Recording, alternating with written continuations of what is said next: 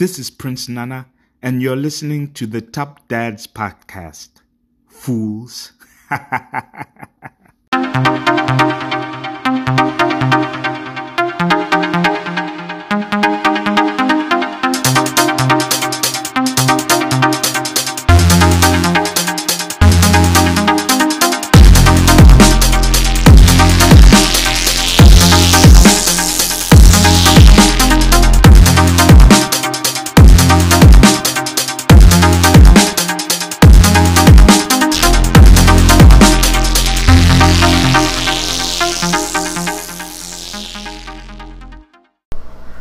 We're here to kick ass and chew bubblegum, but fuck, man, we're all out of bubblegum. Might as well bring you episode number 3 of Top Dads Podcast. Oh, yeah. As always, here's Tristan and Troy. Yeah, we've been out, man. We got dad shit. My son turned a whole year old. Tristan and his wife were trying to get back into home after moving. We were staying with her parents, I guess, during the quarantine stuff. For a couple months, and then my parents for a couple months. And finally back fucking home. You guys know, shit's been crazy. You already know it's been crazy. But we're back. We're good. We're alive. We're kicking. COVID ain't taking us out. Fuck COVID. And, oh my god, there was so much stuff this week. So, starting with last Saturday, Impact Wrestling put on Slammiversary, which was the 16th Slammiversary event. So they kind of alternate every year whether Slammiversary or Bound for Glory is going to be their biggest show. Right. And I did find out this week that actually Slammiversary is held on the anniversary of when TNA first opened. Right. So that's cool that they've held that up. Right. All the time. But, yeah, man, this show was, in kind of the same way that, I'm a huge fanboy for the New Japan, right? And whenever people ask me when to get started on that, a lot of people who don't watch it all year round will watch Wrestle Kingdom. Cody doesn't watch the rest of it with me, but he'll watch Wrestle Kingdom. Oh, I love Wrestle Kingdom. So, the same way... That's kind of me, too. It's I watch Wrestle Kingdom, so but the same way for this, else. Slammiversary being... They were marketing it as kind of a soft reset for the year. Right. They were going to get all their ducks in a row and then go from there, right? They're setting the table for the year with this show. Right. So it's a really good jumping off point. And, wow, these people put in work. The show was really, really good, and Dude, it made me want to watch. Kidding. It made me want to tune in on Tuesday, which is impressive because fuck me, I watch a lot of wrestling.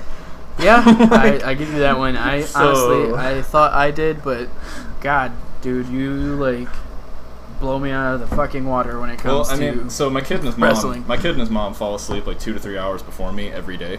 Yeah. So usually, after they go to bed, I'll just knock out a show or two. Yeah, I don't have that luxury. My kids fall asleep and I go to pass out. 9 times out of 10, I either fall asleep before them, or I fall asleep with them, and then. It turns out, if you like to watch a lot of wrestling, watch it with your kids. Insomnia is really conducive to knocking out a lot of shows. No kidding. So we had. So the opening contest for the show, we had the Rascals, so Zach Wentz and Dez Xavier. Yep. They had an open challenge to any tag team that wanted to wrestle them, which, it's a Rascals match. It's gonna be good. Right. Those dudes are amazing. And the fucking Motor City Machine Guns. Oh. The Motor City Machine Guns, the greatest tag team of all time. Fuck you, fight me. They are my, shout out to you, Rolante. They are my. Oh, we love him. Oh yeah, but that is my favorite tag team of all time. Well, them and the Crush Gals, but nobody listening is gonna know who that is. But no. Oh my God, in our lifetimes watching this stuff, the Machine Guns are incredible. I told you before we started, honestly, dude. Well, they're from Detroit. Yeah, how can they not be? We're biased. Right. But, dude, Alex Shelley should have won every major promotions world title 3 times over. Johnny Gargano owes this man royalties for his whole fucking moveset. Yep. And so does, the majority of guys of 205 Live. Yeah, honestly, most guys who wrestle, smaller guys who wrestle, a technical style in the last, 10 years. Alex Shelley. They bit stuff from Alex Shelley because Alex Shelley is incredible. Right. If you're gonna copy somebody, copy Alex Shelley. Not to diss Chris Sabin or anything, because he's also not really... Not that Sabin's not good, but yeah, but god damn, dude, Alex Shelley is, on a whole other level. So the Machine Guns came out, and they ended up beating the Rascals. That match ran about 15 minutes. Yeah, 14 minutes and 17 seconds. Real good pace throughout that whole thing. They just go, bell to bell the whole time. Everybody got their shit in there. The way they sold it with the Rascals, I thought was really good, because you run the risk of, when you have a surprise team who hasn't been around in a while, you run the risk of, when you have them run over one of your regular teams, right? Kind of burying your regular team, you know? By saying, like, oh my god, these guys haven't tagged in a while. Like, you run the risk of shitting on your regular team, because they're together every week. Right. But the way that they ended up doing it, I thought was really good, because they played up the idea that, like, the Rascals go at the pace that the Machine Guns used to go at. Right. And the Machine Guns can't really, injuries and stuff, they can't go that pace all the time anymore. But the experience makes up for it. Right. So they managed to edge them out with that. I thought that was really good. That really put over Zach and Dez, just being able to hang with them like that. But now, Machine Guns are 2-time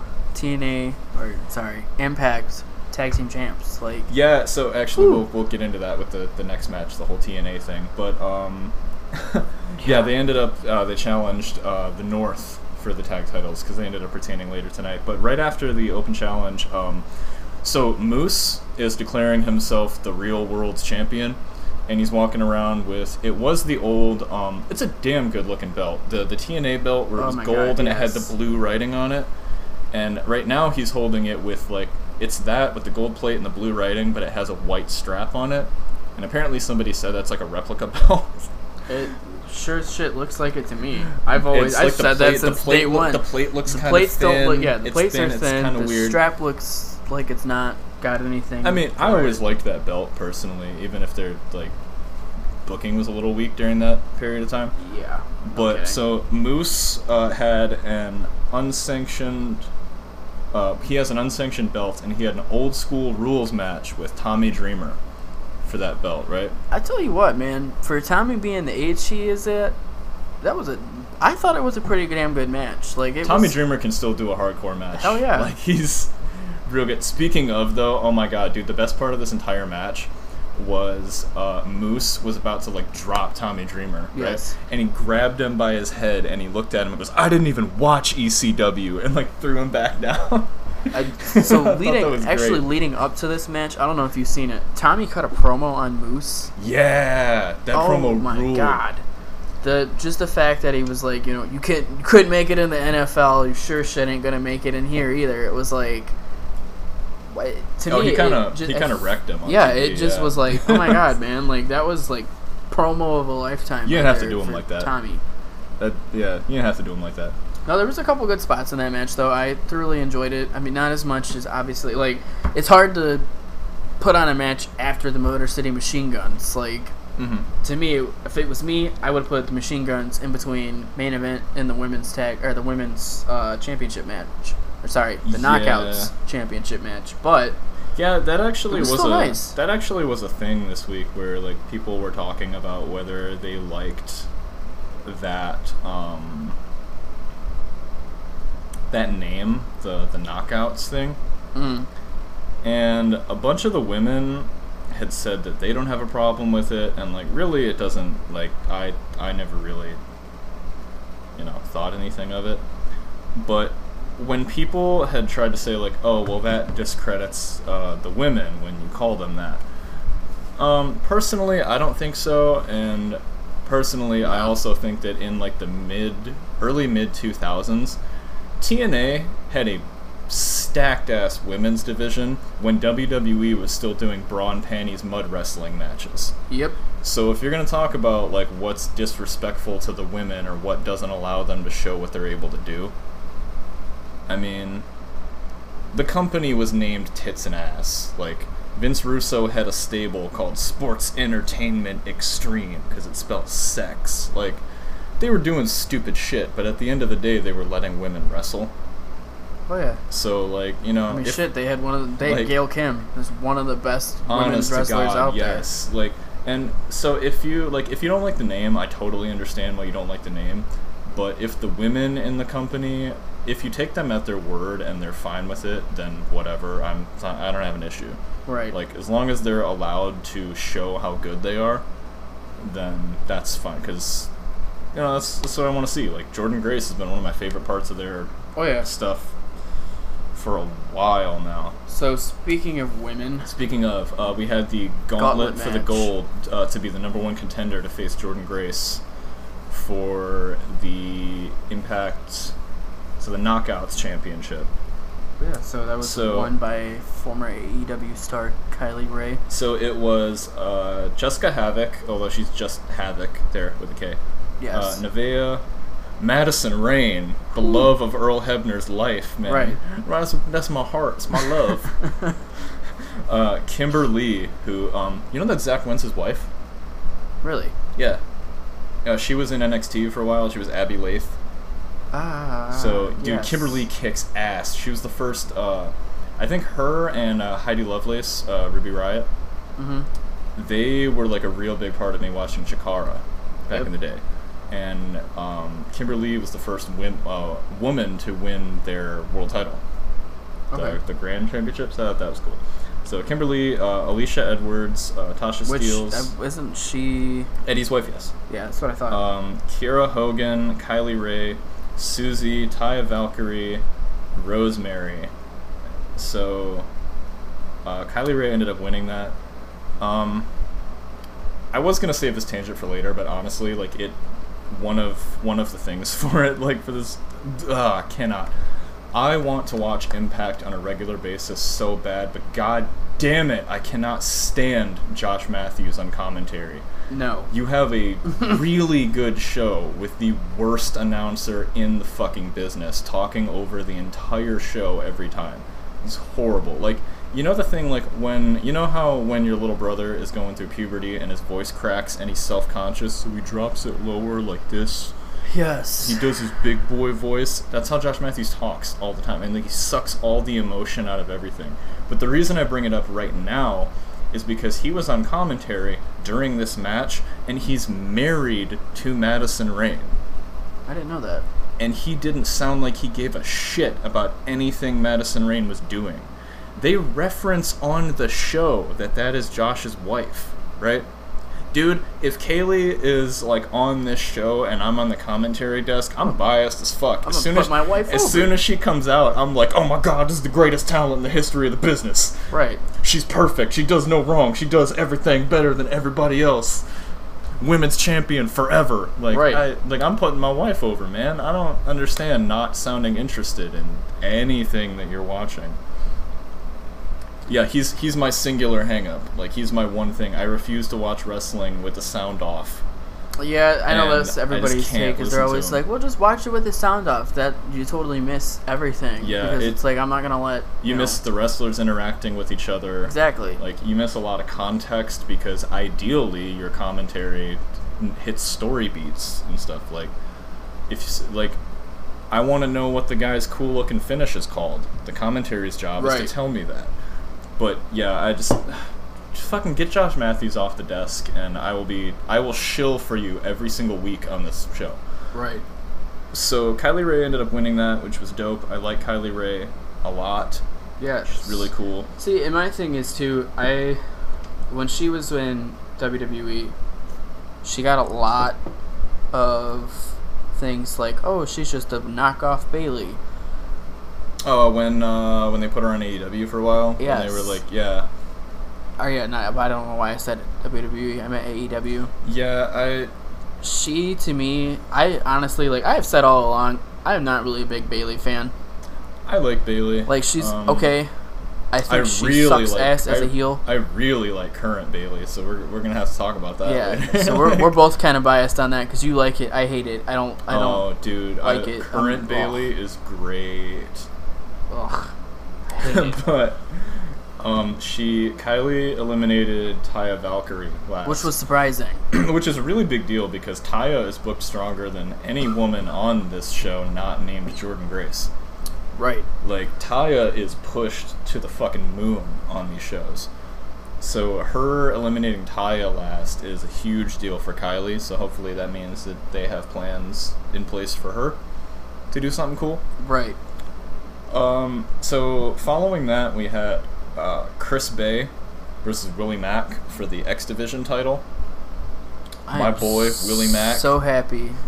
I love both of those guys so much, but I'm super happy that Chris picked up the title.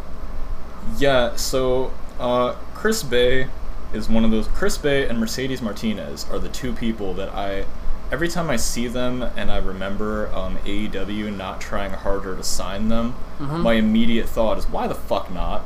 Right. Like, what? Like, somebody asked Cody point blank, oh, do you want Chris Bay? And he was like, oh, I don't really think we need him. Impact had to, like, to their credit, you know, they let him do what he does, but, like, dude, they didn't have to repackage him, they didn't have to hold his hand, they didn't have to do shit except let him show how good he is, and he got over. To me, Cody saying, like, we don't want him is like Impact telling Petey Williams, like, fuck you, Petey. Like, go do your independent scene, don't come back. Fuck you, Petey.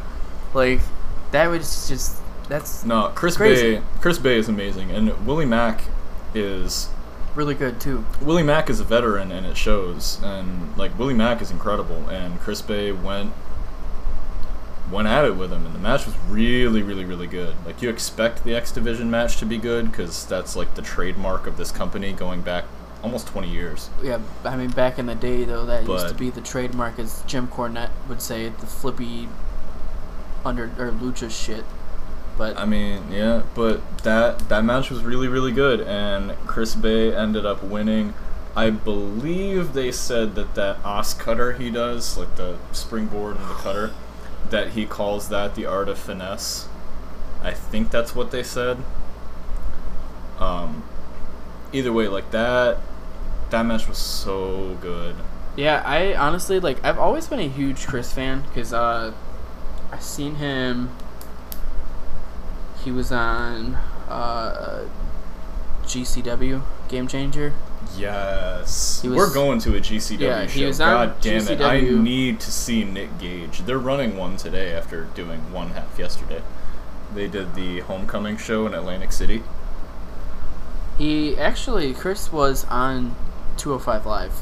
I want to say he lost to Daivari. I can't remember. Not Daivari.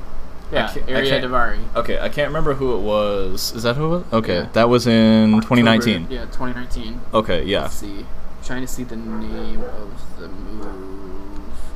Yeah, they took those off the Wikipedia as well. Yeah, fuck you, Wikipedia. But yeah, he ended up beating Willie Mack, and as disappointed as I was, because I thought Willie Mack was having a really good run with it, I refuse to be sad about Chris Bay winning anything. Right. So that was really good. And then they followed that up with Ethan Page and Josh Alexander is the North. The North, which is not as cool as their indie tag name. Like, I'm sorry, like, I know the Canada thing, right?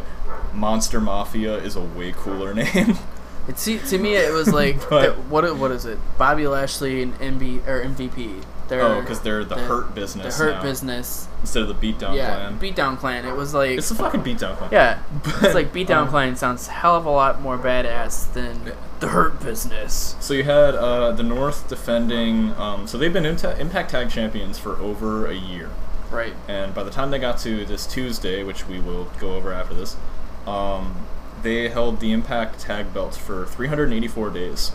Which, according to commentary and according to all their social media and stuff, I didn't dig deep enough to figure out if this is true or not. Longest reigning. They said this was the longest reign of any champion in any division under the Impact brand in the history of their company.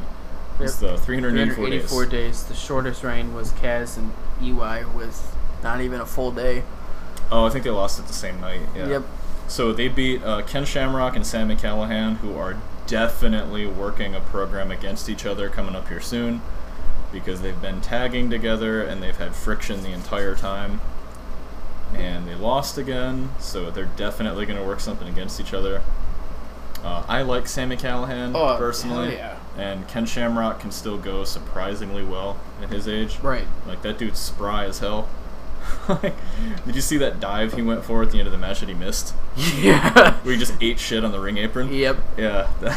It's like, yeah, you're to me, it was like, I seen that. You didn't have to do all that. Yeah, it's like, don't do that. It's like, you don't do that. Nobody's going to hold it against you if you don't do that. Right. It's like, you're Ken fucking Shamrock. Like, you're badass enough as is. He's the baddest man on the planet. Right. Literally. And it's like... No, sorry. That's Mike Tyson. He's the most dangerous man in the world, is Ken Shamrock. Yeah. But still, it's like...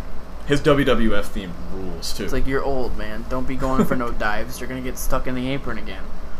So Knockouts Championship with... Deonna Purrazzo ended up defeating Jordan Grace. Which, to me, they rocket was a strapped huge her, man. surprise. That finish ruled. Did you see like the end of it where she had the double Fujiwara? Oh my god. Looking like Zack Sabre Jr. Yes. Just tied up both the arms and just, oh my god, it was amazing. Jordan Grace is probably, like, I watch a lot of Joshi stuff, like Stardom is like where it's at for me. Right. But like as far as the women's stuff that's on US like TV, I can't even count. Like Hikaru Shida is still like that counts as like a Joshi wrestler. And like Yuka Sakazaki is on AEW, but she's also in TJPW in Japan. So like right. As far as like women who are currently on TV, Jordan Grace is probably my favorite. Like, I really love the dynamic of having a woman who is, like, just physically dominant, you know? Right. Like, I've seen her throw big, heavy dudes around like it's nothing. So, I really, really enjoy her working, like, a convincing power wrestler thing in her division. It's really, really cool. I was kind of surprised that they put Deonna over her so soon. Right. Well, last I checked, they said she hadn't even signed. It was just like a handshake deal, and I'm like... And she was like openly saying that she thought it was like a stepping stone to get to another company via the exposure from it. Yep. So I don't know if I would have done that, but you know what? The match that we're going to talk about after this came about because after a long history of Tessa Blanchard having like a notably horrible attitude and people not wanting to work with her and her being really unprofessional, they slapped the fucking world title on her and expected it to go well, I guess. I would definitely say it did not go the way they expected it to. I mean, so getting into that, we had a 5-way elimination. So, like, people were cut from that match because people got let go. You know? Like, it happens. So we had the 5-way, we had Eddie Edwards, Ace Austin, and Trey Miguel, and then there was a surprise wrestler announced to be the 4th person, and it was Rich Swann. And as much as I like Rich Swann, it was not a surprise. That is such an underwhelming surprise. It really was. It was like... They were like, oh, here comes the surprise, and it's Rich Swann. It's like you could have announced Rich Swann and gotten the same enthusiasm because people like him, but he's not a surprise. Like, does that make sense? Do I sound like I'm shitting on him? No, I understand what you're saying. Like, I like him and other people like him, but it's not a surprise because he's already been in the, like, he was X Division champion. He's floated around the title scene for a little bit. Like, it's not a surprise at that point. And then he just kind of disappeared, and then it's like, boom, he's back. Here's the surprise. So then you had an actual surprise, depending on how you look at it and how much you paid attention. Eric Young came out after that. Right. And Eric Young had his fucking working boots on. Yes. Like, he hit, I want to say Trey. He hit Trey with this nasty-ass pile driver, like, towards the end of the match. Yep. Just took him out. Oh, yeah. Eddie Edwards ended up winning this match. Which really surprised me. And I felt kind of bad because my 2 thoughts after this match were, why is Eddie still doing this gimmick? Yep. And why the hell is Ace Austin not world champion right now? Yeah. Because there were 5 men in that match, and I like all of them, but I'm sorry. The most entertaining person in that match by a country mile was Ace Austin. Well, as we said before we started recording, we were trying to figure out where we'd seen Ace Austin before. Come to find out, the local promotion known as Clash Wrestling has had Ace Austin on their roster for, what, I'd say I don't even know how many years. Well, we saw him 2 years ago. Yeah, we seen him 2 years ago. Like around Christmas time, where they did the Seize the Day show. Yes. Which is like their big one for the year. Mm-hmm. Petey Williams was on that show. Yeah. I remember seeing. I can't remember what match it was. I can't. Yeah, honestly, but we saw Ace Austin there that night, and he was one of the ones who really stood out to us. And then here we are 2 years later, and he's on pay-per-view contending for a world title, and I am here ready to die on the hill that he should have won. Right. Like, over anybody else who was in that match, he should have won. But he didn't, and like, I'm not mad at Eddie Edwards winning it.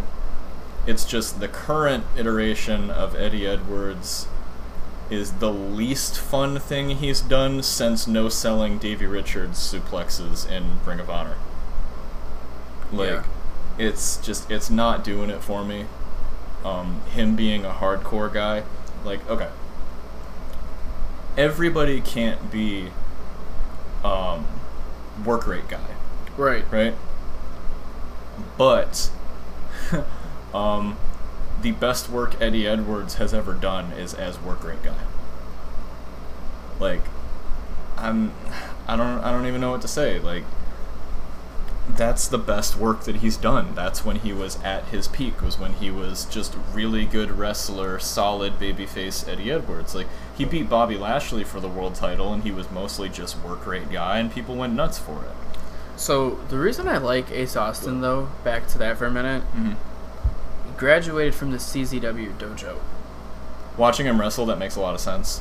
So it's a lot of sense. Both of us, we like CZW to begin with, but it's like knowing that that's like the school he graduated from. It's like watching him wrestle and hearing that makes a lot of sense. Right. So, what was next?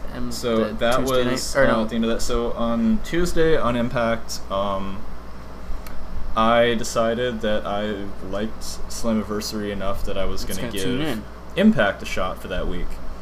And again, god damn it, Josh Matthews. This guy. But two things that really stood out was the obvious one was they announced on Saturday night that Tuesday on Impact, the Motor City Machine Guns were going to challenge the North for the Impact Tag titles. Right. And they ended up winning.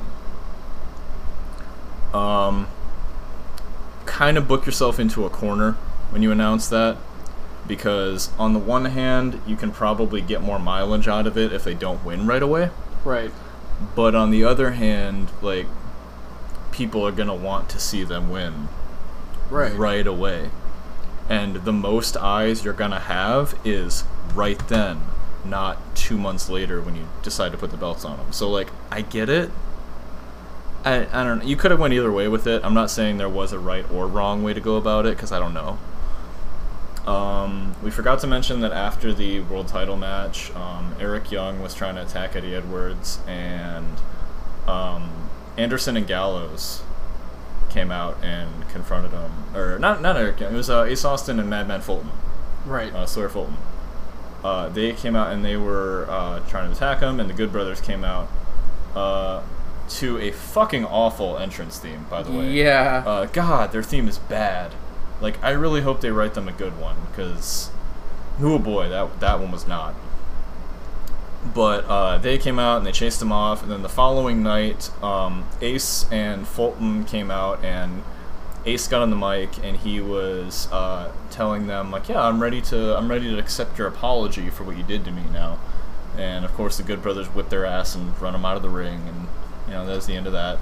So they're probably going to get into a thing, and as much as I want Ace to be world champ and like centerpiece of everything right now, because he's my favorite thing on the show. Right. Like, him and Jordan Grace are like my favorite things on that show. I don't want him to just go at Eddie Edwards and lose right away. I don't want him to like lose steam, So I am 100% cool with him and Fulton just having a tag run for a while. I think that'll be fine. EC3 had a vignette at the very end of Slammiversary where he like smashed a whiskey glass off a wall and was looking. He looks like the Kurgan from Highlander. Yeah, like he really, I've seen a lot of. He really does. He looks like the Kurgan about that. But yeah. So he came out the following night and he attacked Moose from behind, and fucking Josh Matthews gets on commentary. EC3 is controlling his own narrative, because it's what EC3 puts on his Twitter promos, and it was bad. Yeah, it was so Josh bad. Matthews, it was so bad.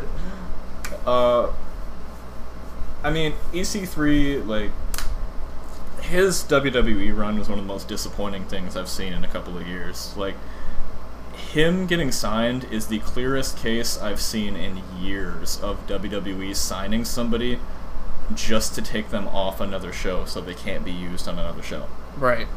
Like, they didn't have dick planned for him. They didn't have anything. He had a good run in NXT, but... It was decent. He was in that really good ladder match at TakeOver New Orleans. He had a really good TakeOver match with Velveteen Dream, and that was good. Oh my god, I loved that match. And then they sent him up, and a guy who you sign, let's be real, for his mic work. EC3 is not anything especially amazing in the ring. He's just solid. Right. Character work and talking is what he's really, really good at. Oh, yeah. And you don't sign somebody like that and then give them the gimmick of being a mute if you have any intention of actually doing anything with them. You do that to take an asset away from a different company.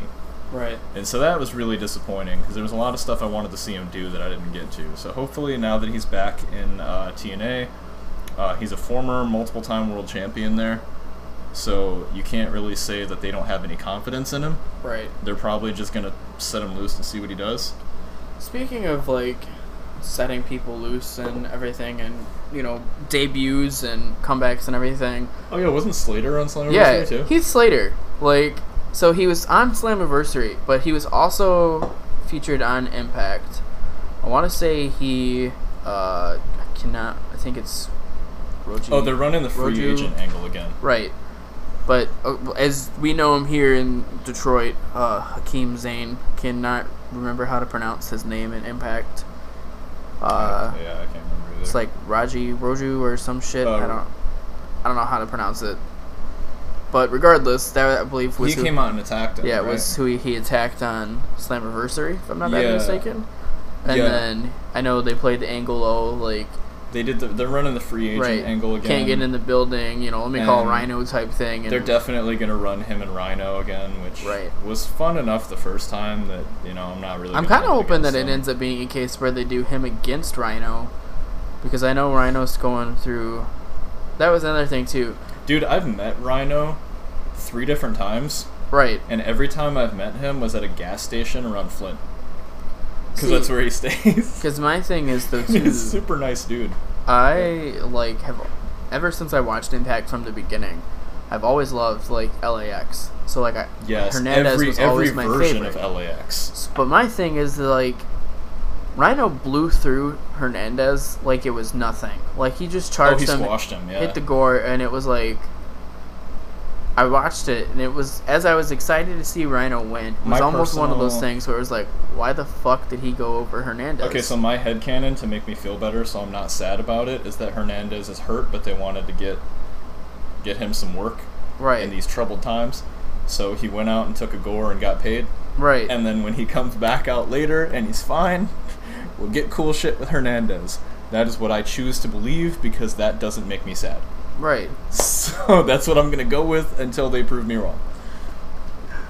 But, that one I'm I wanted, when I seen it on paper, it was one of those ones that it's on paper, I'm like, oh man, Rhino versus Hernandez, this is going to have to be amazing. Power moves out the ass. And then it was boss fight. Boom, here's a gore, 1, 2, 3. It's what? What happened with that? Because that's my thing too, is, knowing some of the backstage politics with everything.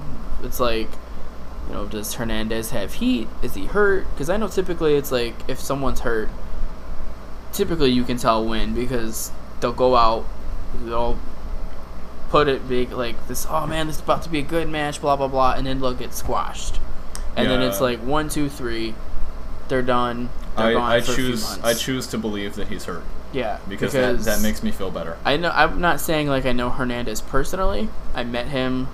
I want to say, can't remember what year it was, but it was when Impact was up here. I ran into him somewhere. We, same thing with Chad. Gaspard became friends on Facebook, and I can't say I've ever. I want to say we've had a few interactions, but still, in those few interactions, even scrolling through and just seeing his posts, it's like he's a great guy. I don't see it being a case where he's got some heat. I've never heard anybody say anything about how they didn't want to work with anything bad about Hernandez. Hernandez kicked ass in Lucha Underground too. I've been watching through that because they have the whole series on that Tubi thing. Like, oh my god, yeah, he was great. Yeah, I mean that's my thing. It was like even back in Ragdoll Ricochet for a couple episodes. What was it 2008? I think it was when it was him and Homicide and LAX and Conan. Yeah. It was like those to me. Dude, I will always love Conan. I'll go to bat for Conan until I die. Yes. Conan rules. So, on from Slammiversary Impact. Go back. Sunday was the horror show at Extreme Rules, which I'm going to assume they gave it the cutesy tagline like that because of the Eye for an Eye match. Yeah, and God, what a horror show Extreme Rules was. So, okay, here's the thing I want to get out of the way right away because this is my main takeaway from the show, right? The match that I personally thought was the best off that show, arguably, I ended up going back and watching the Kevin Owens and Buddy Murphy match off the pre-show because somebody told me to, and it turned out to be really good, even though it was short, right? Right. The WWE title match between Drew and Dolph was probably the best match of the night. I would say Sasha versus Asuka, but the finish of that was fucking ridiculous. But, so my thing was, Dolph Ziggler got to pick the stipulation for this world title match. Right. And he got to announce it, and he got to choose when to announce it, right? And he picked something that kayfabe is really smart, right? I get to use weapons, but Drew doesn't, right? Drew doesn't have champion's advantage. I can win off DQ or countout, right? So he's got everything going for him. But the fact that they did that means that if Dolph doesn't win, he looks like an absolute bitch because of how hard the deck was stacked in his favor, right? Right. Now, Dolph has looked like an absolute bitch for a while, so nothing changes. But obviously, the way I'm talking about it here, he didn't win. Right. He stacked the deck in his favor as much as he possibly could, and he didn't win. Right? So,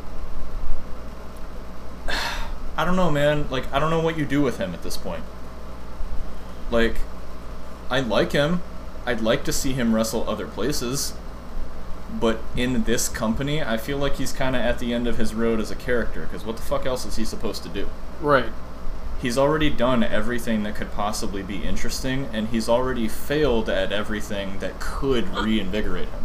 Yeah, So I don't know what he's supposed to do now. The only thing I can see is, I think he'd be a good fit in Impact.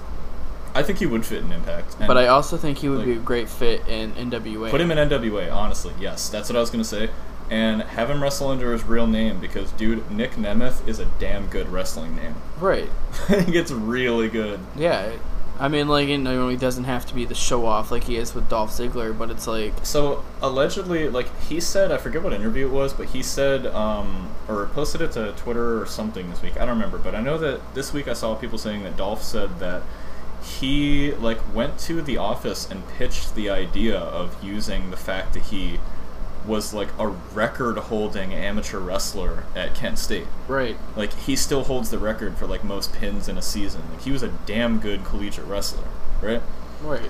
And he even went to them oh, can we play up my amateur background, just to give the character something different, right? And he says they shut him down on that. So if he's not allowed to do anything like creatively outside of what he's already been doing, which got stale a couple years ago. And he's not going to be taken seriously by the other characters. Then how are we supposed to take him seriously as an audience? You know, I guess what I'm trying to get at. Yeah, I can understand that. It's too. not that I don't like him. I still like him. I still was excited for the match, but he has nothing left to do anymore. No. Like, he's gonna spin wheels until he retires if he doesn't go somewhere else. Yep. And I think he's still young enough, and he's still, you know, healthy enough that he could go do cool shit somewhere else, and I would like to see it, personally. Oh, yeah. So... I mean, look at it this way. McIntyre, it was kind of like, you know, here's this chosen one gimmick, handpicked by Vince McMahon. Oh, and he was good then. And then it was like, all of a sudden, he got thrown in 3MB, and then he was gone. Went to Impact. He was good then. And kicked ass. He was really good back when he was the chosen one. Right. But him then still couldn't touch him now. Right. You know? So he was good, and he got way better. I mean, because that's my thing, too, is I know people are always like, oh, man, you know, hopefully Heath Slater follows the track of, you know, Lee getting jacked. My man is slapped. You see how big he is? Yeah, come back and then win the world title. It's my man's diesel as hell. Like, yeah. I mean, it was like that episode of Raw with McIntyre and Heath. Yeah, dude, it was like when Heath came out, it was like, what happened in that 90 days where you were not allowed to be on TV anywhere else? My man hit the gym. Dude, every second of the day. Yes. He ate cold chicken and rice. He ate his vitamins. He said his prayers. That's what happened.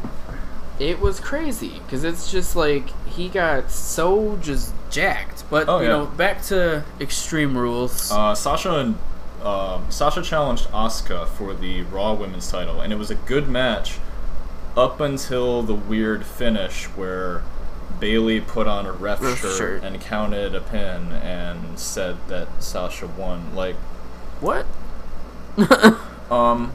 So the thing about it is, it would have been okay, except WWE took to all of their social media before the night was even over to go out of their way to make it not interesting. Right. Because at least then, like, with it being all weird and screwy, you at least have the question of, like, well, shit, I guess I gotta watch Raw tomorrow and see if this decision actually holds up or not, and see if Asuka keeps her belt or if she lost it, right? Right. No. Like, an hour later, they go on all their social media and they were like, no, just kidding. Asuka is still the champion. And it's like, right. Why the fuck did you even do it if you're gonna take all the interest out before the show's even over? Right, because, you know, typically back in the day when we first started watching it, if they did that, it would have been like, oh, you know, hey, let's have this weird finish with Rock and Austin. You worked the fucking angle for all of 45 minutes. Right. Like, what even was the point? Oh, yeah. No, like, I don't know. That was my thing, too. It drove me nuts because it was like... it was a dumb finish. I didn't hate it until they announced clarifying it. And then I hated it because now it's pointless. Right. At least if there was a purpose to it, then I can be fine. Right. Cesaro, tag specialist Cesaro, is now champions with yet another partner. Shinsuke Nakamura. About fucking time Shinsuke is another champ. Yeah, dude, Shinsuke rules. Like, you know who was the last person Shinsuke held a tag title with? I can't remember what year. It was a long time ago. I seriously think it was like 2009 or 10 or something. The last person he was a tag champion with was Hiroshi Tanahashi, if I remember right. Yeah, that was in New Japan, wasn't it? Yes. I think if I remember correctly, yeah, the last time he was a tag champion was he was heavyweight tag champs with Tanahashi. Yep. And that was at least 10 years ago. And then before that, he was... I think he won one of the tag tournaments. Was that with Tenzan? Yen tag tournament with Tenzan. With Tenzan? Yeah. 2004. Yeah, dude, Tenzan was a fucking beast back in the day, dude. He rules. I'm going to talk about him later when we do Dexter Lumis, because he does Tenzan's finish. But he does it correctly, unlike a lot of other people. But, so we have new tag champions. MVP declared himself U.S. champion because Apollo Crews apparently failed his physical before the match. Which, to me, is... He just has COVID, from the sounds of it. That's what it sounds like, yeah. So he announced that he won by forfeit, and then Bayley versus Nikki. So Bayley versus. I almost said Nikki Storm. Bayley versus Nikki Cross. They did that one, right? That was on Extreme Rules. Yeah. And oh no, Nikki Storm was her indie name. Yes. Yeah. So I would have been technically I would have been right. Yeah, you would have been right. No, it was Bayley with Sasha versus. Yeah, Nikki so she ended up winning, Bliss. and then they ran that back on SmackDown, which we will get to because there was a story bit for that one.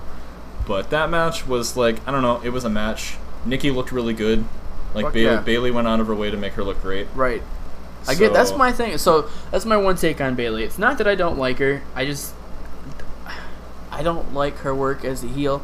I think it would be better if there was a crowd that wasn't mixed with actual superstars. That I feel, Bayley does play better to a crowd. Right. And even Bayley as a face plays better to a crowd. Right.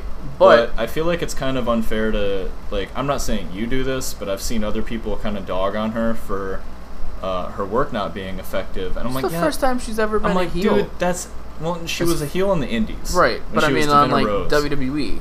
But, like, dude, everybody's having trouble in the COVID era. Like, I mean, shit, look at us. Fucking Hiroshi Tanahashi.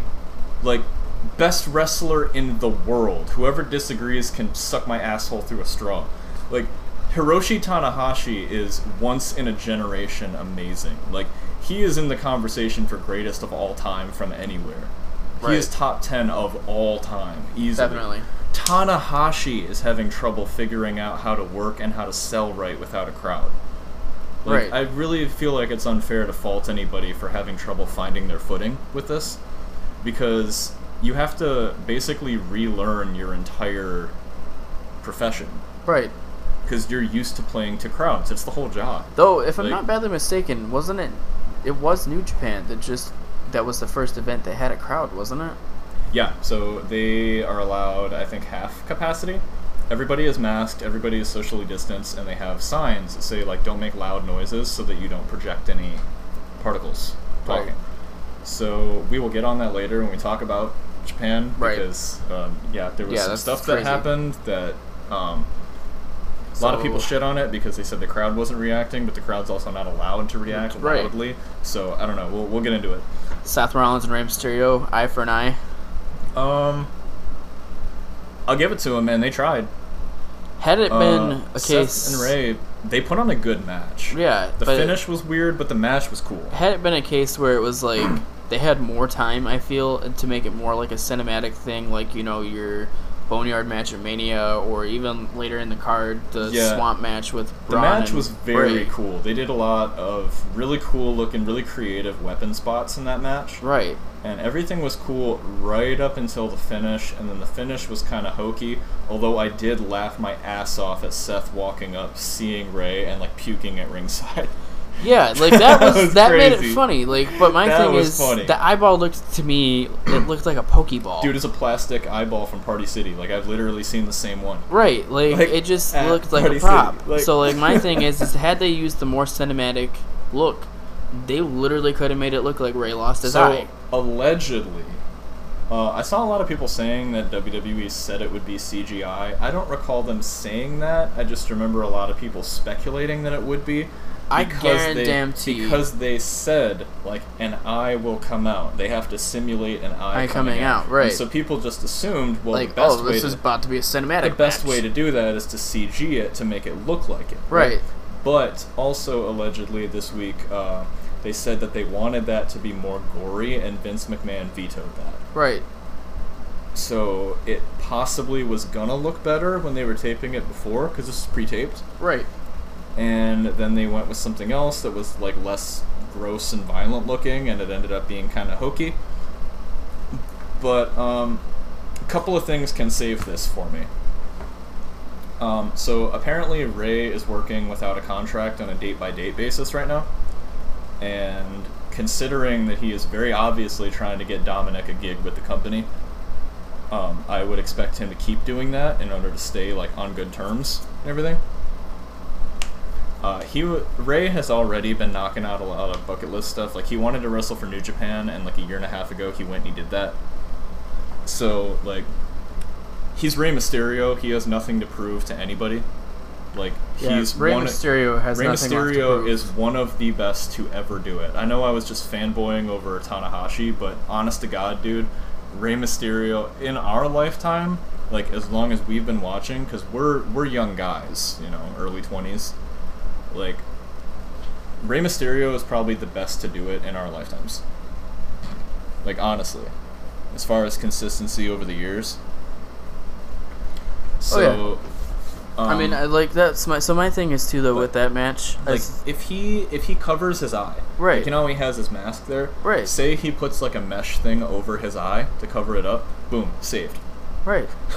I will like that, and I want more Dominic involvement. I want him to like go after Seth Rollins more. And then it's fine. That's literally what I was just gonna say. Yeah. So that's my take on it. Is Rey Mysterio's at that age? You know, I've always heard over the years, like you hit, you know, mid to late 40s with WWE and you're done. Look at Jericho. Like, Jericho's what? Almost 50? Dude, I hate to keep going back to New Japan since this isn't the time for that segment yet, but at the beginning of the New Japan Cup, Nagata and Suzuki, right? Yuji Nagata and Minoru Suzuki, who are both, I think they're both either 51 or 52. Right. They put on a hell of a match. They went for a good 15-20 minutes, and they slapped the piss out of each other, and they were still, even this weekend at the recent shows that we'll get to later, they were still, like, going at each other and shoving the young lions out of their way to beat on each other. Right. Like, if you take care of yourself and you work a smart style that works, like, lean into the character stuff more, you can still go further into it. I mean, that's my take. But you can't do a WWE schedule at that age because your body's just not built to hold up for that. As much as I would love to see Jericho still in WWE, you have to be part-time or your body's going to break down. I mean, I'm happy he's with AEW because it's like... If you're healthy in your 30s, working a WWE schedule is going to break your body down. It's not designed to go through that much punishment that often without any recovery downtime. No, because that's my thing. It's like, you know, the way Seth Rollins works, I don't see him doing that forever.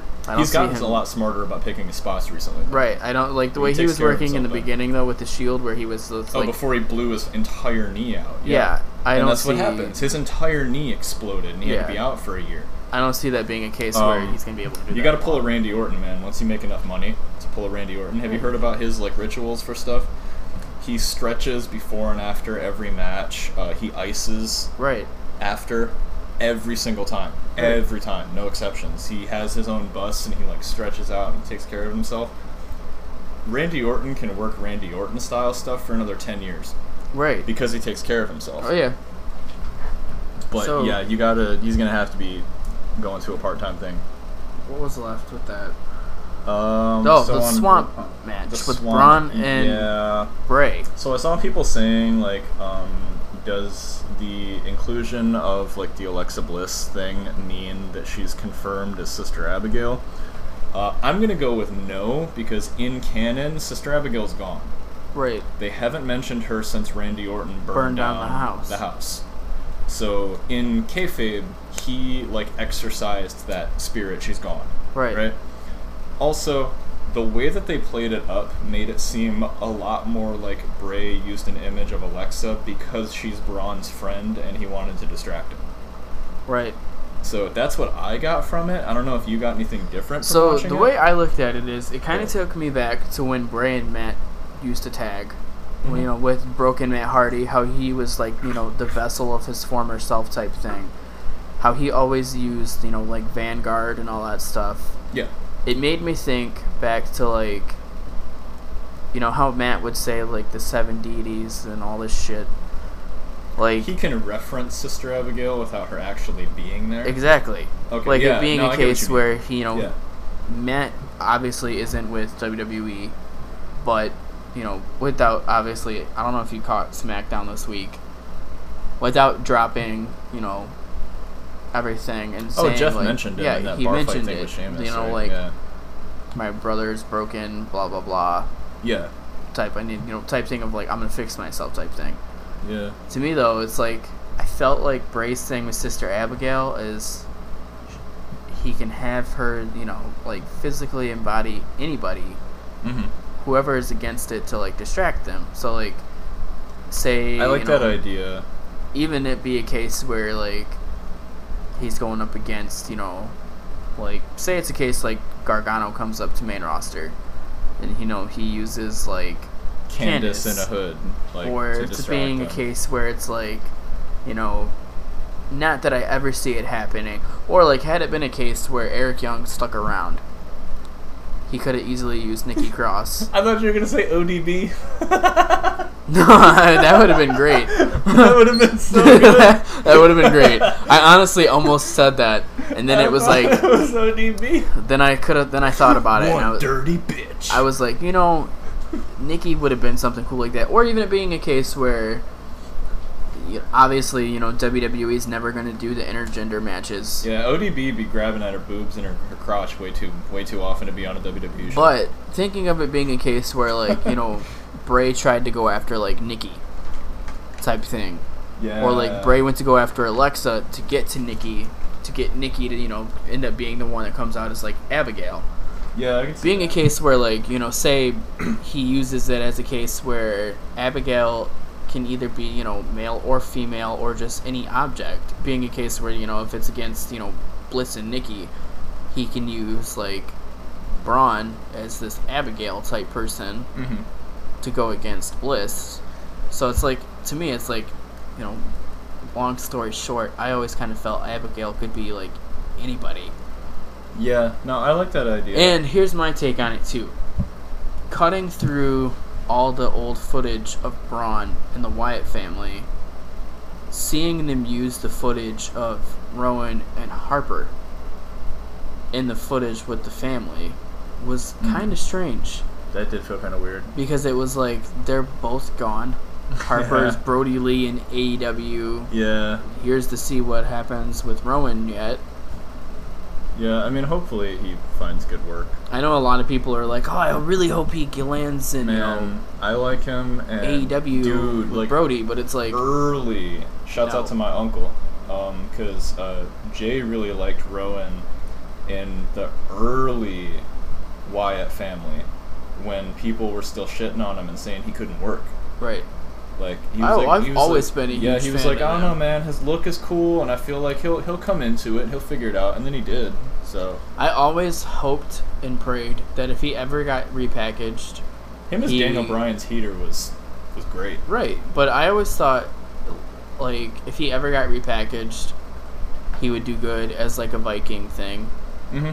Or, to me, he really honestly reminded me of like today's era of like our Attitude Era Nails character. Oh, okay. Well, his current name, like that he sells T-shirts on and stuff, is Eric Redbeard. Right. Like Eric with a K. Right. Which gives me the impression that he's definitely doing like running with the Viking thing. Right. I either thought Viking or like a pirate, because the fact that cool. he's Redbeard. But I mean, that's my thing too. It's like Paul Burchill. Right. God, no. No. Fuck that. That was like the worst gimmick for Paul. That was so weird. Especially when they brought Katie Lee in, and it was like this incestuous brother-sister love. It was like, brother and sisters should not be acting Pirate like Paul that. was still better than that. But, God. It wasn't the worst thing. Yeah, but that's, so, okay, so talking about Burchill for a second with that. When he was with Regal. Uh-huh. Oh my God, that was the most entertaining times on SmackDown. Oh, I love Regal. But at the same time, it was like, it was just stupid. It was like, yeah.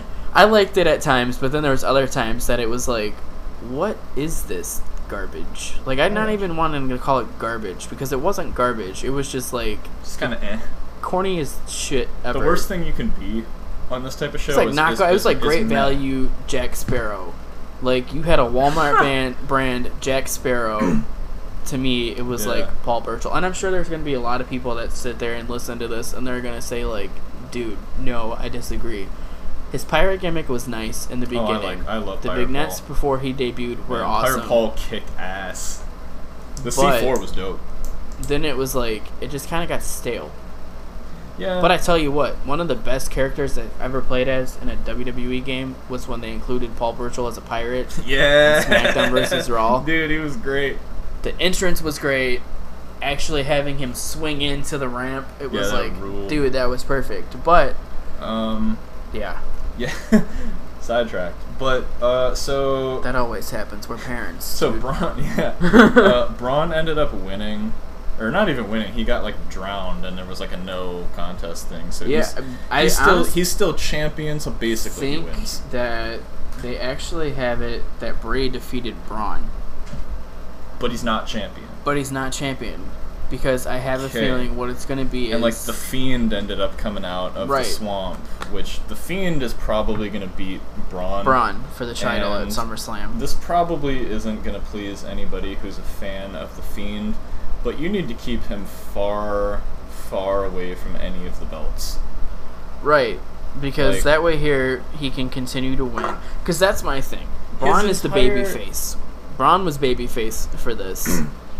So I have a feeling it's going to go back to the gimmick of, like, The Fiend's going to destroy all the baby faces that fucked him over in the past. Yeah, so the thing about the Fiend gimmick is, like... Okay. You can do a non-title feud that is just about one person mentally fucking with the other person for, like, a year. And as long as the writing is good, fine, right? Title contenders need a lot more freshness than that. Right. You can't run the same title program non-stop with no interludes to other places for a year. Like, you know what I mean? It has less longevity. Right. And the way a Fiend match works is I'm going to bury your finish and then win. Right, because that was my thing, like, too. I'm going to no-sell every move you do and then win. And that's just not entertaining as a championship reign. No. Like it is as a blood feud. Right, because with The Fiend, though, it's almost like... I honest to God feel like they're trying to make either him into, like, modern-day Mick Foley, because, he uses the mandible claw. Like, Attitude Era... I'm glad somebody's using it. Yeah, cool. Attitude Era... children who are grown up and they are still watching the product, aka your great hosts, us. That's us. Shout out to us. Yeah.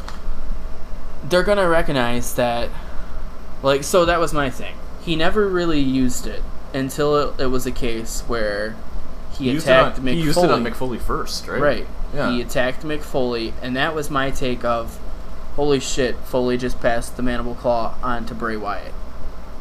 Mm-hmm. I mean, Kane had a variation of it back with, 2013-14 years, when he was doing that huge feud with Cena and Daniel Bryan and Punk. Yeah, I think his was just a straight choke, right? His looked like a choke, but it also kind of looked like a non-shoving my hand down your gullet claw. Yeah. But having Bray... So that's my thing. Having Bray attack Foley... Foley being the age he's in, going through everything he's gone through, not really physically being able to take a bump, but having it be a case that he, still sold and took the mandible claw from, Bray. To me, that was, as I said, that was him passing the torch and saying, you know what? Yeah. I give you full credit, like, you can use my finish. So we'll see what ends up happening with him, because they didn't do anything with either of them on Raw the next night. SmackDown. That was Raw on Monday. Yeah, no, but Bray and... Oh, he is on SmackDown. Yeah. Jesus, okay. I have to say Bray and Braun are SmackDown. Yeah, no shit, they didn't do anything with it. Wow. Okay, I don't... Duh! Yeah, I don't watch Raw usually. I watch it for this. What's that Eli Drake says? Dummy. Yeah, dummy. Yeah. Yeah. So Mustafa Ali came back, and there wasn't really a lot of fanfare for that. Nope, and no hacker gimmick. Assuming they're just dropping that, which is probably for the best at this point if you don't have any plans. You don't want it to end up like Eric Rowan in the cage. Yeah. Who was it that crushed the cage? I can't even remember. Yeah, exactly. Like, they crushed... they revealed it was this god-awful, unearthly spider. Yeah, and then the it Party was like, City spider. Oh no, spider's dead. So, also they did... Ziggler asked Drew for a title rematch, and Drew was like, no.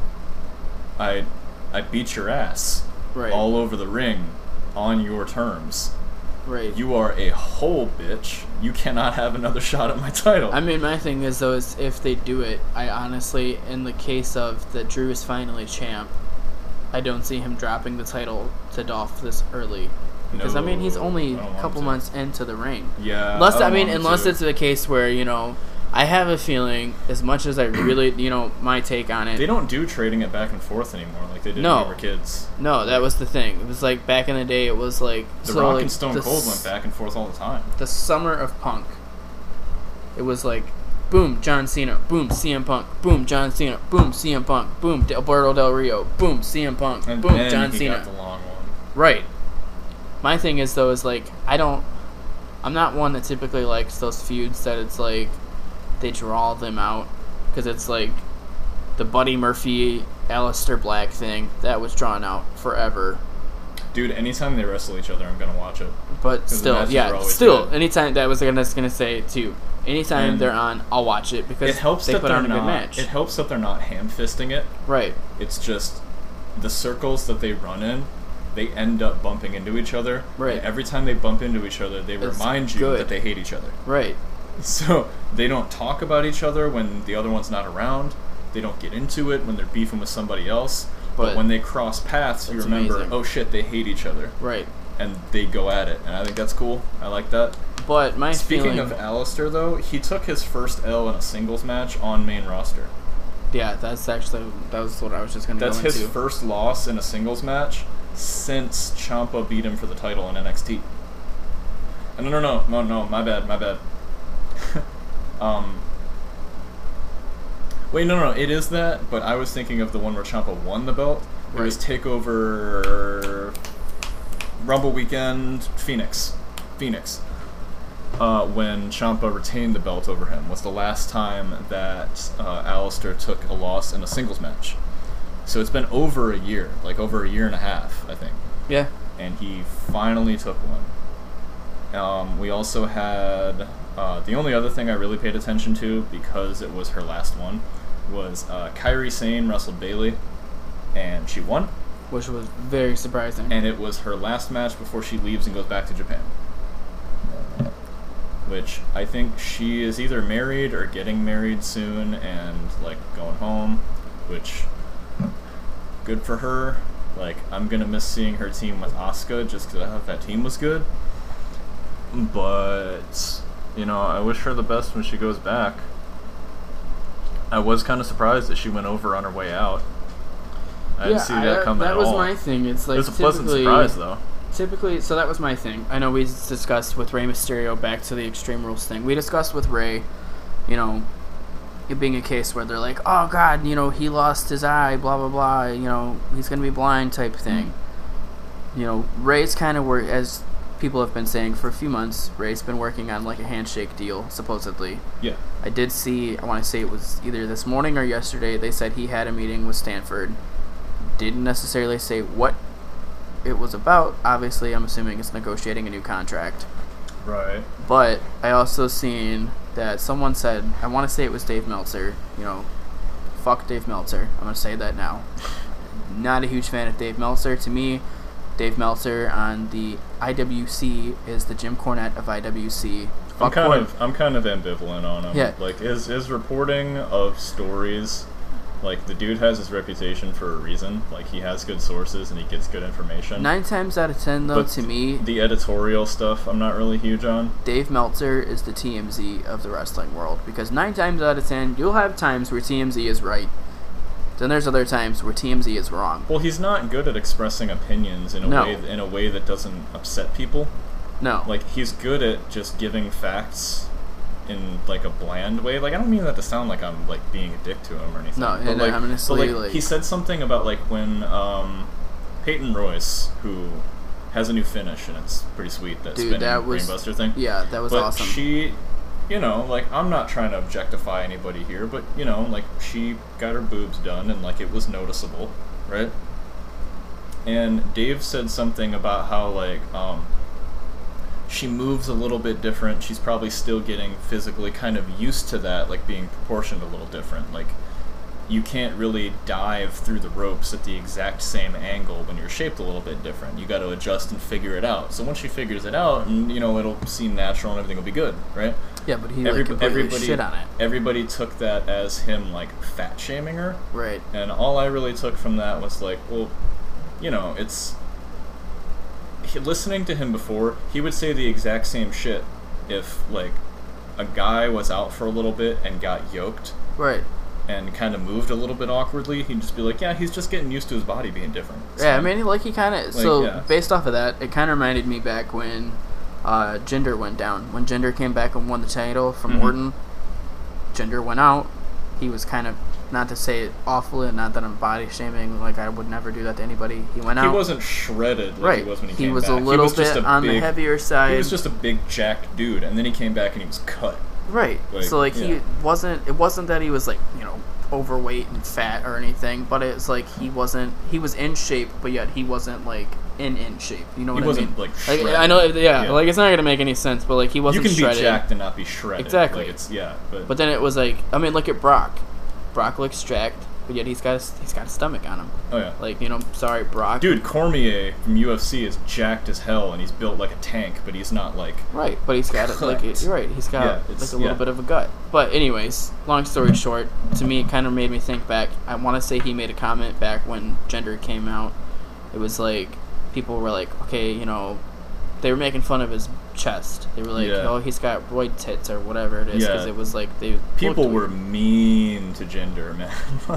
Jinder, to me, though, it was like he went out, you know, kind of like we said about Heath, grinded, put on muscle, took himself from this thing, and then made himself as, like, dude, as they would say, Vince McMahon champion title holder material. Dude, you can shit on the matches if you want. Visually, that dude carried himself like a champion better than anybody in that company has in like a decade. Right. We can vouch. He looked like a fucking star when he had the belt. Right. We can vouch. Like, he was WWE champion when we went to that last event at the Joe.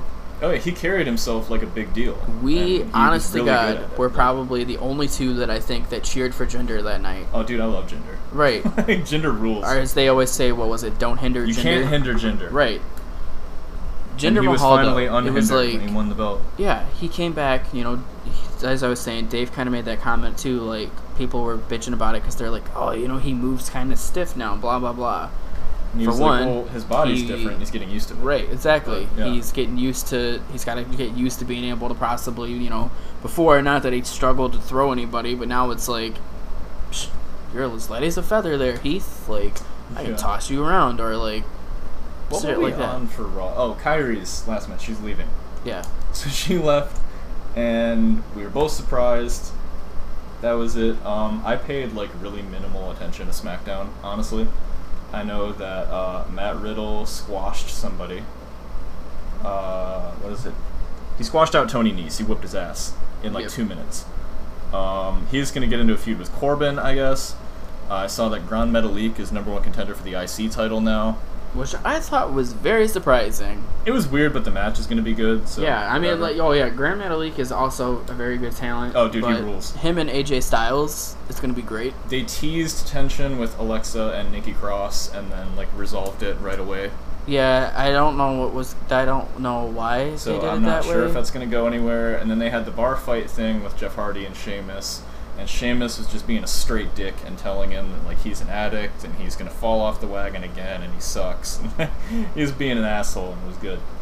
But I did pay more attention to NXT because I was really curious about the Keith Lee 2 belts situation. Because at Great American Bash, North American champion Keith Lee beat Adam Cole, the longest reigning and, in my opinion, best NXT champion of all time. Adam Cole. So he had 2 belts, and he announced this week with William Regal that he was going to relinquish the North American title, and they have a series of triple threats. There's going to be 5 of them total. Right. And the winners of each of those qualifies for a ladder match at TakeOver, TakeOver 30, which is, I think, at the end of August. Yep. So we have should be SummerSlam weekend. Yeah. So real quick before we get into the matches here, I saw a bunch of people comparing him with the 2 belts to Evil in New Japan with the 2 belts. Yeah, I seen and saying like, oh well, what's the deal with that? Like, okay, Keith Lee in character is the purest soul in the world. Right. He's fucking Superman. Right. Like, he is so pure of heart and good. Right. That when Keith Lee says, to the camera, right? You know, I made a promise that I was going to take the belts from the Undisputed Era, and I did it, you know? But I got that opportunity because I had the North American title. Like, Adam Cole wanted to challenge me and give me the opportunity because I already had that. I want to give the opportunity to other people like I had. That is consistent in every fucking way with how Keith Lee's character has been presented all along, right? Right. Evil, besides the fact that his goddamn name is Evil, like, come on. He's a dickbag heel who relishes in the fact that he has multiple titles.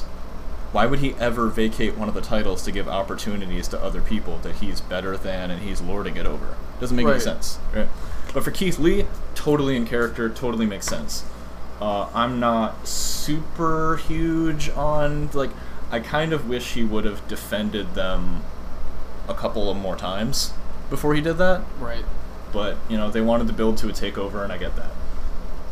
Speaking of that, the first qualifier was Bronson Reed versus Roderick Strong versus Johnny Gargano. And in a big surprise to me, Bronson Reed pulled out the win. And it was a really, like, decisive, cool-looking win. Johnny hit his slingshot DDT on Roderick. And right after that, Bronson hit his, like, frog splash and pinned Roddy. Right. So he's in that now. Which I thought was kind of interesting. I didn't expect that. I liked it, though. I'm cool with it. They had Tim Thatcher and Oney Lorcan, and Thatcher whipped his ass for a good part of it. And then Oney started getting back into it and working over Thatcher's arm, and Thatcher had to get a roll-up pin on him. Right. And he looked mad as hell about it. So that program is definitely going to keep going. They had Killian Dane and Dexter Lumis. Dexter Lumis is great. That dude is super agile for his size. There was that bit where Dane threw him at the steps and he just rolled over him. That was really cool. They had... Okay, so the way that he does the Anaconda Vice, he locks in the Anaconda Vice, and then he does a thing that Tenzan used to do that I love. So Tenzan called it the Anaconda Buster, right? Right. When somebody would start to wrestle out of the Anaconda Vice, still with it in, he would pick them up a little bit and just slam them back down to the mat and lock it in tighter. And I loved that, because that makes sense. You would do that. Right. If you are big and strong enough to do that, that is absolutely how you maintain control and you win. Loved that. That was super cool. And then they had Dane pass out in the hold, which still protects him, kind of. Right. But, dude, I love Lumis. Lumis is great. Shotzi Blackheart ended up beating Aaliyah, because, of course. And then Mercedes Martinez came out and just kicked the shit out of Shotzi. Like, she was in that little tank, and Mercedes came in and, like, booted her in the face and knocked her out of it. And then she told Robert Stone, shouts out Robbie E, she told Robert Stone basically, like, I need a manager because I'm not trying to do paperwork, I'm just trying to come in here and kick ass. Right. Like, you handle my bookings and don't fuck anything up for me and we'll be fine. And he was like, yeah, cool. So that's going to be cool. I want to see where that goes. I cannot for the life of me understand why AEW didn't try harder to get Mercedes Martinez. Like, because she was in one of the Battle Royals at Double or Nothing, I think. It was the... Or was it the All In one? Well, I want to say it was All In one. Like, she was in that, and people liked her. I don't know why they didn't sign her. And then they had Breeze and Fandango beat, was it Everrise? They used to be 3.0. Yeah. That was decent. They're getting to show some character. They, like, yell, and they talk now instead of just jobbing on 205 Live. Yep. And then they closed with the Rocky 4 joint with Karrion Kross and Dominic Dijakovic. Yeah, and if I swear to God, if I have to hear Mauro Rolano say Dijakovic one more fucking time, dude, he rules though. Dijak is great. Yeah. I don't know why they just don't go with Dominic Dijak. Yeah, well, yeah, because that's what he was on. Because he was Donovan Dijak. Yeah, Donovan Dijak. And, like, it's a cool name, and, like, his actual name is, like, Chris Dijak or something, so, like, it's close. But, yeah, they did the thing where, like, Lee comes out as... So, Kross did this thing on the outside of the ring where he had Dijak's head. I'm just gonna call him Dijak. Fuck it, it's easier. He had Dijak's head between the ring steps, the steel ring steps, and the ring. God, that looked brutal. And he just booted his. And at that point, he's dead. He's done. Right. He gets no more offense the entire rest of this match, which goes on for like 4 more minutes. Right. So what he ends up doing is he gets him back in the ring, and he goes to work on him. He starts laying in these stiff-ass forearms on him, just wrecking him. And Lee is outside the ring, and like they've already established, him and Dijak are they're homies, like they're best buddies, right? And he looks devastated that he can't go in there and help, and he's like about to try and stop the match, and Dijak is like, no, stop it, because it's just Rocky IV. That's what it is. Yeah. It's Drago like killing Apollo Creed. Yep. And Cross, like, I thought this was really cool. He like got up to Keith Lee when Dijak was like, no, don't stop it. And he looks at Keith Lee and he asks him to his face, he's like, are you watching? Are you watching this? Right. Throws him back down, chokes him out. Dijak passes out. And then Keith Lee goes to get in there. Cross dips. He's out. The only problem I have with this storyline is that you kind of have to do a title match at that point, and there is absolutely no way in hell Keith Lee should be losing this soon, especially not after being the guy to finally beat Adam Cole. Right. Cross doesn't really need a title. Nope, because to me, Cross is kind of like he's in the same caliber as The Fiend. It's like, don't put the title on him. He doesn't need a title, and also, like, at the risk of sounding like I'm being kind of mean to him here, I don't mean to, but, like, every company I've seen him in, he comes in with a lot of fanfare, and people really go nuts for him, and then he kind of fizzles out because the company doesn't have any plans beyond his initial thing. Right. So I don't know. I'd want to see that they can book more than one storyline before I want him to be like the focal point of a show. Because if they don't have plans and he's your centerpiece, your whole show suffers for it. Right. And Keith Lee is already over as hell. So, Dynamite was that same night. Cody did his open challenge. Eddie fucking Kingston answered the open challenge. Schooled him on the mic, went after Arn Anderson on the mic. Like, dude, Eddie Kingston rules. I honestly, I don't know who, like, is better on the mic than Eddie Kingston these days. Like, I really don't. God, that felt so real, though. That was so good. Hangman Page is still the best thing on TV. Darby Allin came back. Ricky Starks and Cage are a team now, which I don't know how that's going to work. Sammy Guevara ended up coming back under the Serpentico mask. That was such a slap in the face to Sasha, because it's like, he was gone, what, 2 weeks? 3 weeks? He was gone over a month. I felt like it was like 2 weeks. But it's like, I mean, I don't want to speak for her because she already made her statement about it, about how they talked privately and he said something publicly and she said something publicly. Right. So I don't want to, like, speak for her and allege that she has problems with it if I don't know that. Right. But yeah, I was surprised it was that soon. And then, dude, this man JR is still wilding out on commentary and even more on Twitter. Did you see, like, his 2 moments on Twitter? God. So he had the one, I know the one you're thinking of, I think. Yeah, so the one about the barbecue sauce. This nice lady said that she likes his barbecue sauce, and he goes, "Oh, you're on the Christmas list," and she goes, "Oh my God, finally!" And he goes, "Yeah, be wearing my mistletoe belt buckle." I'm like, you make barbecue sauce for a living, and a nice woman tells you she likes it, and your immediate thought is to go, you want to suck my dick? Like, I don't. What is wrong with this man?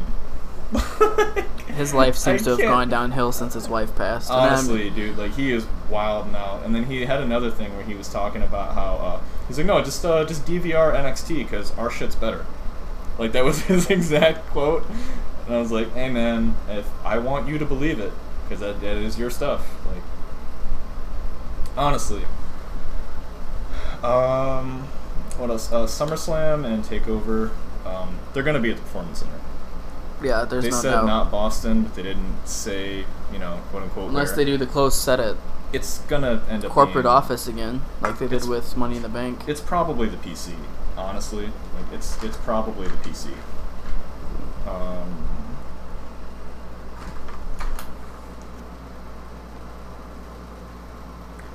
So, kind of just miscellaneous stuff, just to wrap up this part. Chikara is, I believe, officially closed. I kind of got that idea too. Dasher Hatfield was their champion. He changed his name because it was like really associated with the Chikara thing, and so his new name is A Very Good Professional Wrestler. That's his name. So, I mean, like, he's a cool enough guy. Like, I'll see how it works out. That's all right. GCW did their homecoming shows in Atlantic City. Yep. This weekend, they did Joey Janela versus Yoshihiko. Yeah, and I seen it was Iron Man heavy metalweight belt. Who was it? So I think he won that. Leo Rush was the one that attacked ACH Joey. wrestled on it. That was cool. Chris Dickinson was on it.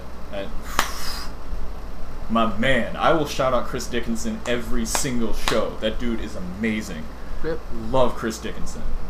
Coolest thing Evolve ever did for me was show me a couple of live Chris Dickinson matches. See, and that's what I like though too about AEW is the fact that they're allowing Joey Janela to still do the GCW shows. Love Joey Janela, and Joey Janela is wrestling Leo Rush on the show from today. Yes. Because they're marketing it as like their last match against each other. Because Leo Rush came out, and I forget who he attacked last night. It wasn't Joey. I thought he attacked Joey. Was it Joey? Yeah, I thought it was Joey. Yeah, he attacked Joey. Jesus God, I've watched too much wrestling this week, you guys. Like, it's honestly so much. Like, we have a whole nother part where it's just my Joshi shit. So they're doing that. That should be cool. I really, really hope that they do the powerbomb off a ladder through a table no-sell spot so Jim Cornette can shit his britches over it again. Yep. Fuck Jim Cornette, honestly. Like, no, he's the most miserable person in the world. I don't know how you can possibly have wrestling as a hobby. Like, dude, if I could make a living off of all the wrestling I watch and not have to have a fucking day job, I'd be the happiest dude in the world. I don't know how he's so sad about it all the time and so angry. Miserable old bastard. Like, dude, I watched so much. I watched 2 New Japan shows and 2 Stardom shows in their entirety in less than 48 hours. Because I'm a fucking crazy person, okay? If I could have gotten paid to do that and not had to work for 45 hours during the week before that, I would have loved it. I don't know how he's so crotchety all the time. I don't get it.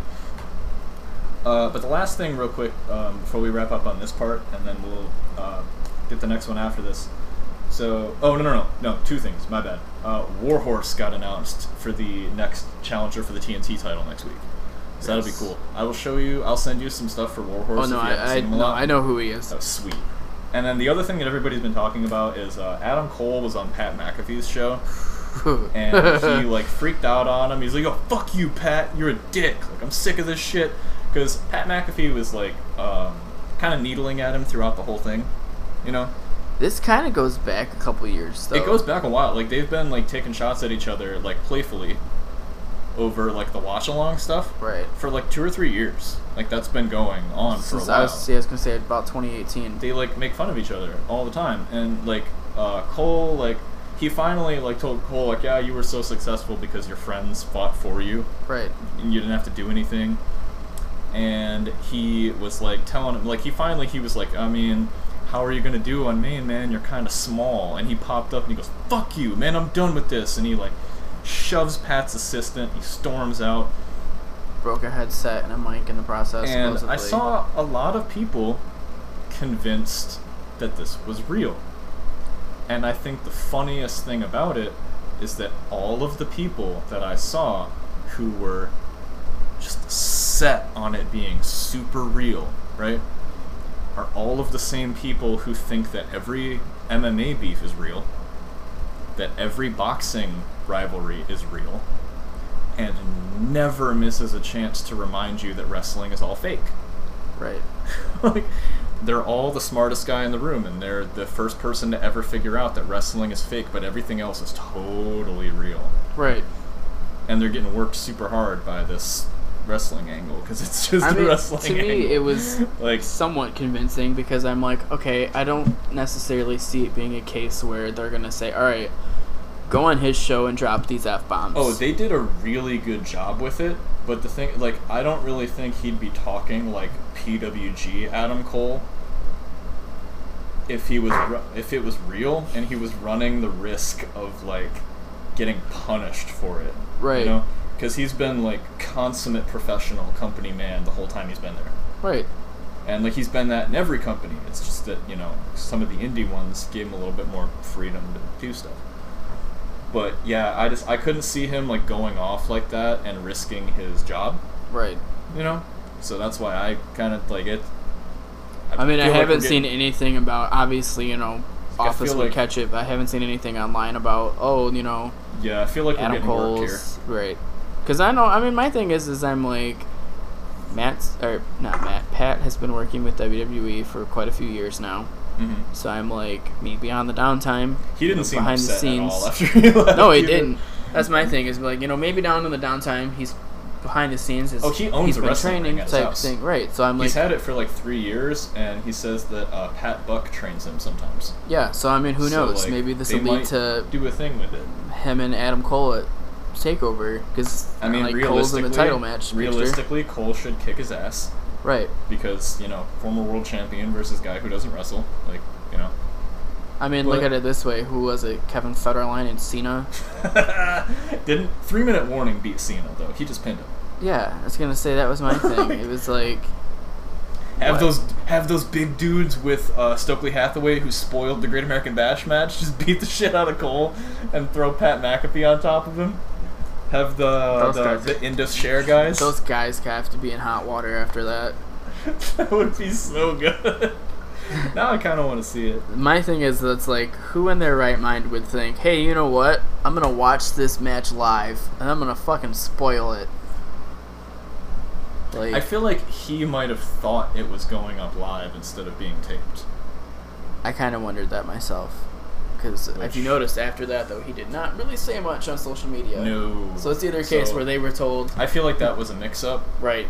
And dude doesn't need to... There were people talking about, like, oh, he should lose his job. I don't think it's anything like that. Like, no, it wasn't anything that serious. No, it's nothing my thing is, though, is there has been times where, you know, obviously, like, back to WCW, WWF days, where they were like, hey, you know what? WWE is about to have Mick Foley win their title. Like, fuck Mick Foley type thing. They had the most viewers that night, the night Foley won, because everyone was like, oh my god, what? Like, that can't be true. And then boom, Mick Foley is WWF champion. And then he did it. So, sorry, WWE. Yeah, no, that's our... I mean, that was kind of our American, like, roundup for the week and everything. I think you said you gotta head out in a minute. We're gonna hop on a call in a little bit. Yeah. And we're gonna go over the insane amount of shit from Japan that I watched over the last week. And I am gonna do my damnedest to get Tristan into Stardom with me so that I can bother somebody other than my girlfriend about the shows when I watch them. Right. So like I will have this man cheering for Jungle Kiona. God damn it! Like, it's gonna happen. Give me some stuff to watch on my downtime. We'll be sad together because she always jokes. It's like Goto. But I need someone to cry with me. Damn it! I was sad this weekend. But we're going to get back and we're going to talk about that later. So we will see you guys then. Yeah. All right.